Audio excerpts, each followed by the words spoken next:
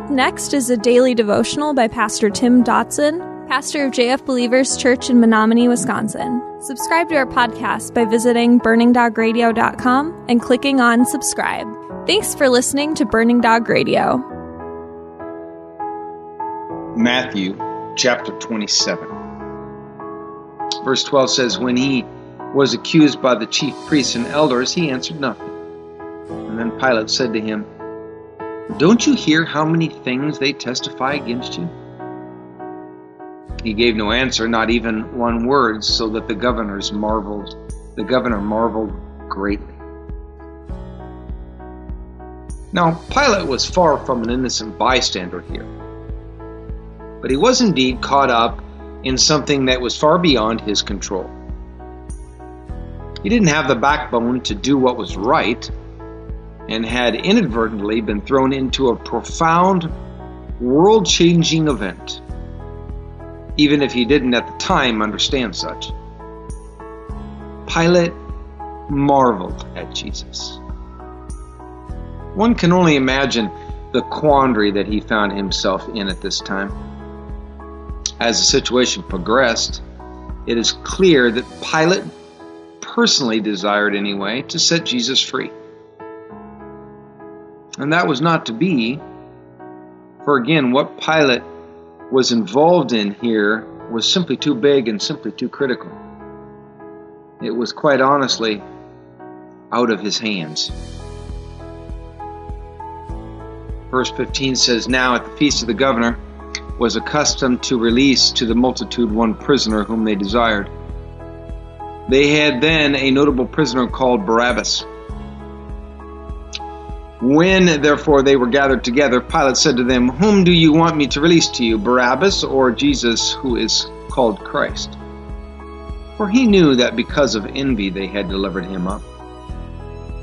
While he was sitting on the judgment seat, his wife sent to him, saying, Have nothing to do with that righteous man, for I have suffered many things today in a dream because of him.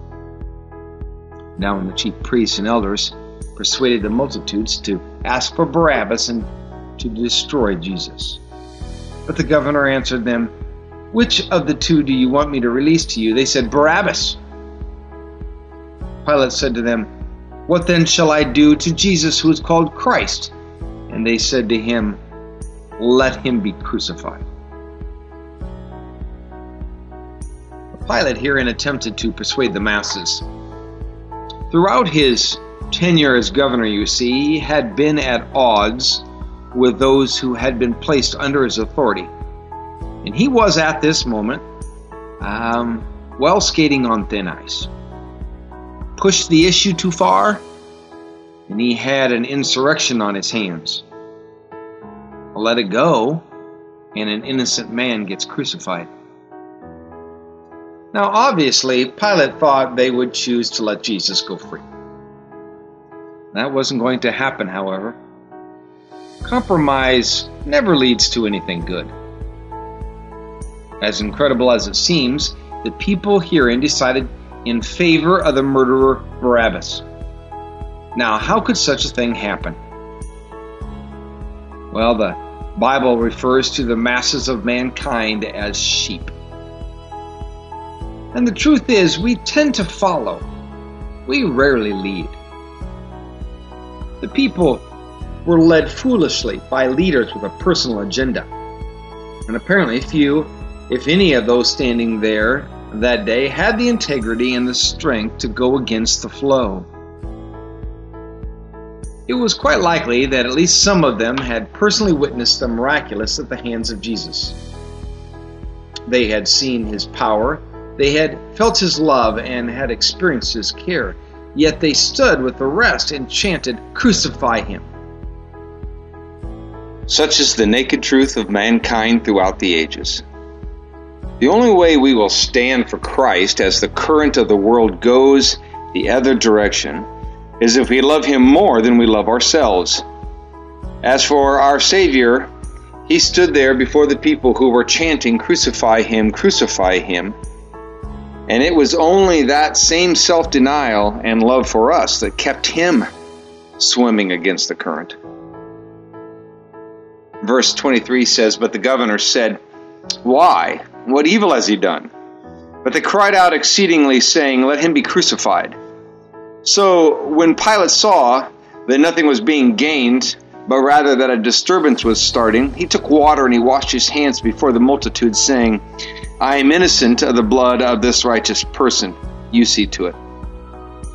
Now Pilate, he wanted nothing to do with the crucifixion of Christ.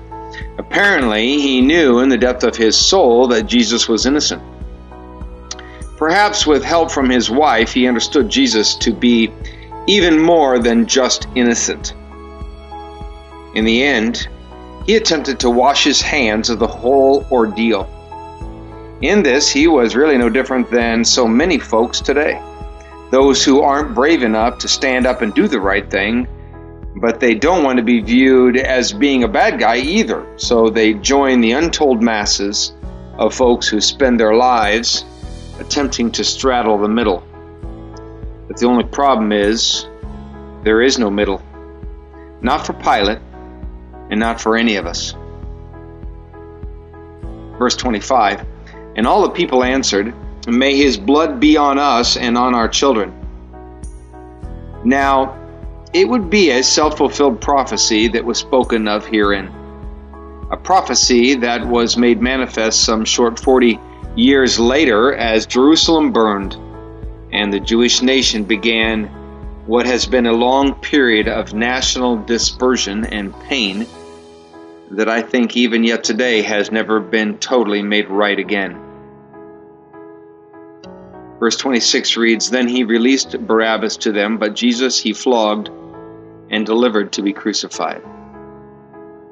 Dr. William Edwards, in the article on the physical death of Jesus Christ, quote unquote, from the Journal of the American Medical Association, dated March 21st, 1986, says the following: "Scourging was a legal preliminary to every Roman execution, and the only women and Roman senators or soldiers, except in cases of desertion, were exempt from such. The goal of the scourging was to weaken the victim to the state just short of collapse and death.